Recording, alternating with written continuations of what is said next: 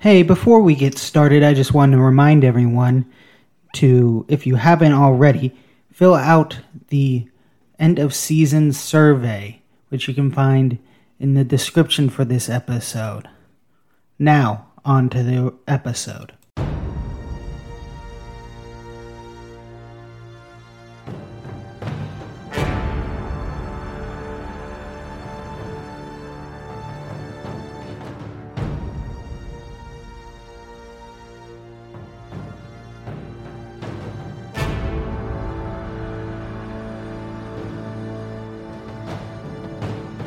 Hello, and welcome to the Alternate History class.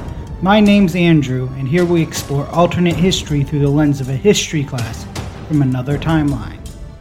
Last week, we looked at how Napoleon won Waterloo, and how that had ripple effects for the next several years. This week, we will look at the reign of Napoleon II.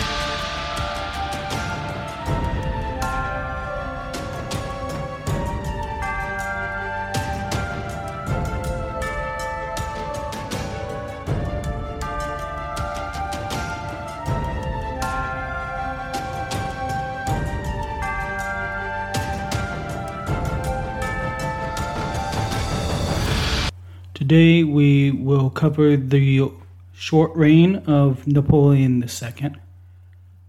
Now the young man would take the throne upon his father's death, as we mentioned last week.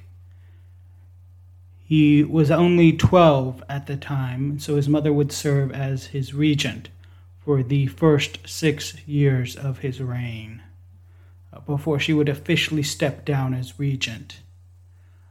During this time, the Empire of France would have strong ties with Austria due to the mother being the daughter of the Emperor of Austria.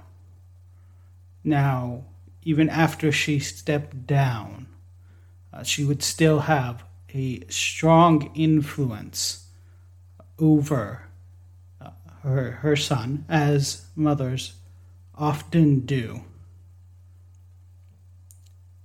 This would be seen on a policy standpoint, perhaps most stunningly in the independence of Belgium. Belgium was granted full autonomy and independence on November 22nd of 1828, when the French and British came to a deal to both back the same candidate for the throne, a young man named Leopold, known in Belgium as Leopold I, would take the throne.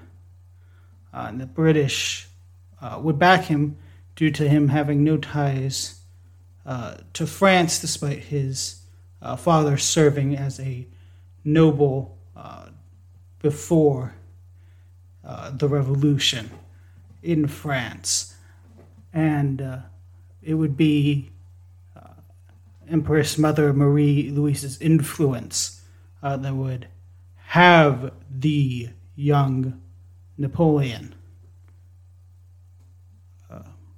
also accept Leopold. Many speculate that if it hadn't been Leopold, perhaps another member of the House of Bonaparte would have been selected to rule over Belgium, really striking it as not truly independent. But that likely would not have flown with the British. Now, the Empress Mother would still have influence until 1829. But one of the last things that would be a mark that she would have would be the arrangement of her son's marriage Now, this marriage would be to a woman of great French nobility, as there were concerns in France about the young emperor and the influence that his mother had over him, and try and quell these concerns. The marriage in 1828 would be arranged between Napoleon II and Louis of Orleans, of the Bourbon-Orleans house. Now, this came as quite the shock to many in the Bourbon house. I should say Bourbon dynasty, as it was viewed as the Bourbons were the arch rivals of the Bonapartes. They had not have friendly relations, especially since Napoleon had come back and ended that brief restoration of the Bourbon monarchy. This would lead to the isolation of the House of Bourbon-Orleans from the rest of the dynasty, and it would pacify conservatives. The marriage would go through officially in 1830. However, at that time, the Empress Mother would no longer have influence over her son, as he learned upon the death of his stepfather, Adam Albert von Neipperg, that during Napoleon I's exile and return, his mother had been having an affair with his stepfather before the death of his father, obviously, and their marriage. That affair had resulted in the birth of 2 children. This struck the young Napoleon as a great betrayal, and he often would mourn that his mother had committed the ultimate treachery upon his father, and wished that,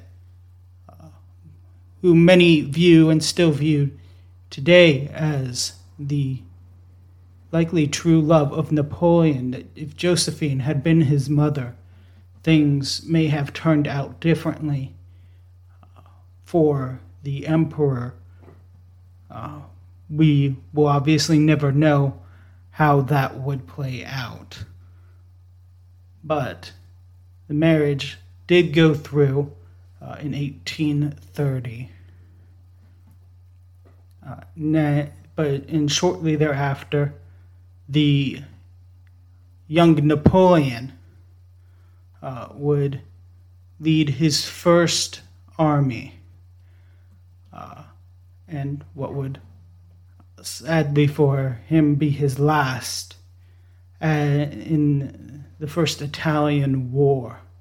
The French would be backing Piedmont, which was now known as Sardinia Piedmont, to take the territories of Modena and Delucia.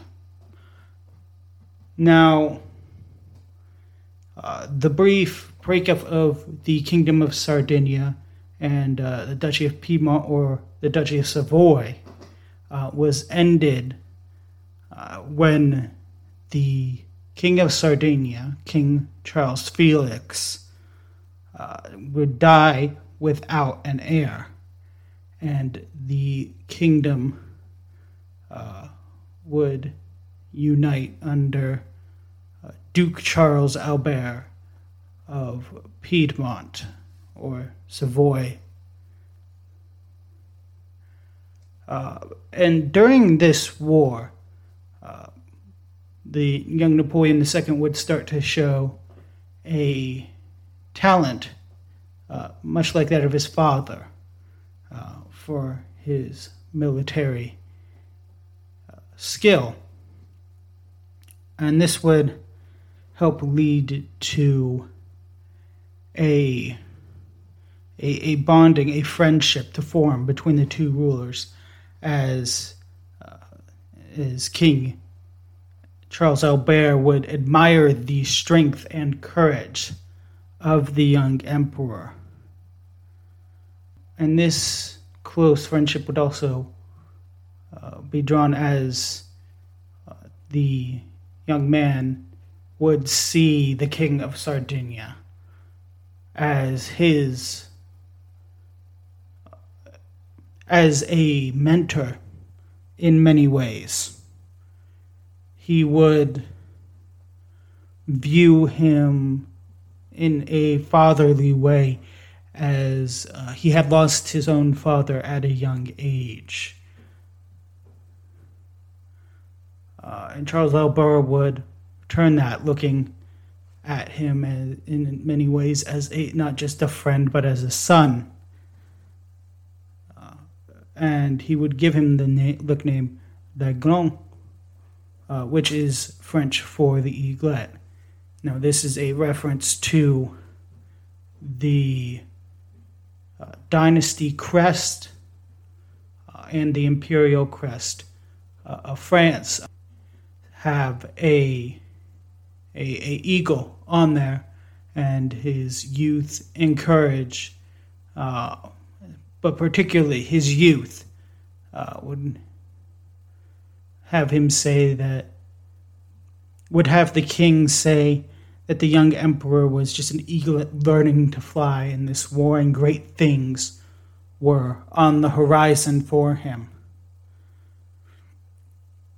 But unfortunately, he would turn out to be wrong, as during the end of the campaign in February of 1832, Napoleon II would catch a strong case of pneumonia that would leave him bedridden for several months.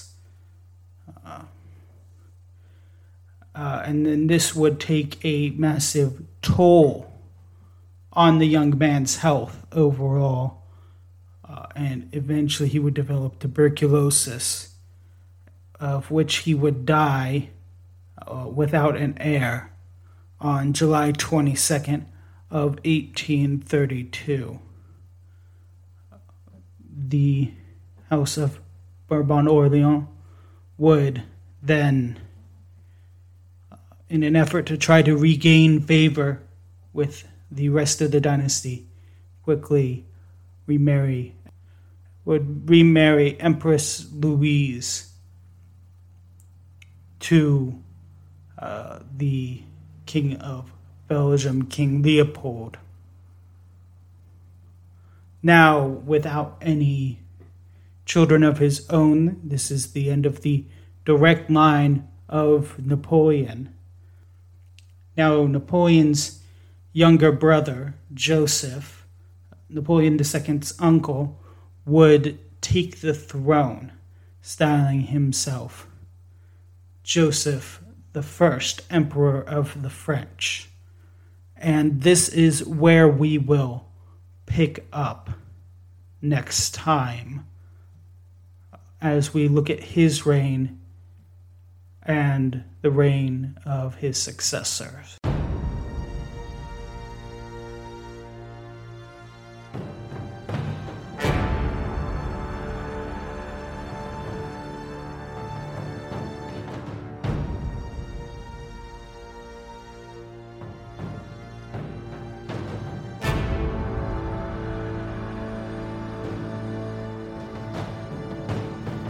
Thank you for listening to the Alternate History Class podcast.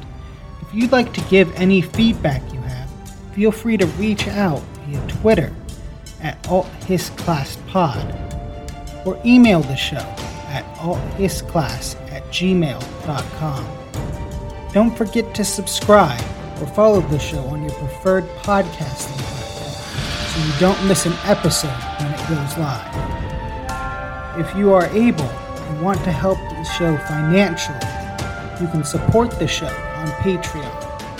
Just search for Alternate History Class or use the link in the description of this episode. If you can't support the show financially, that's fine. Feel free to share the show with someone you think will enjoy it. And finally, thank you for your most important contribution, your time.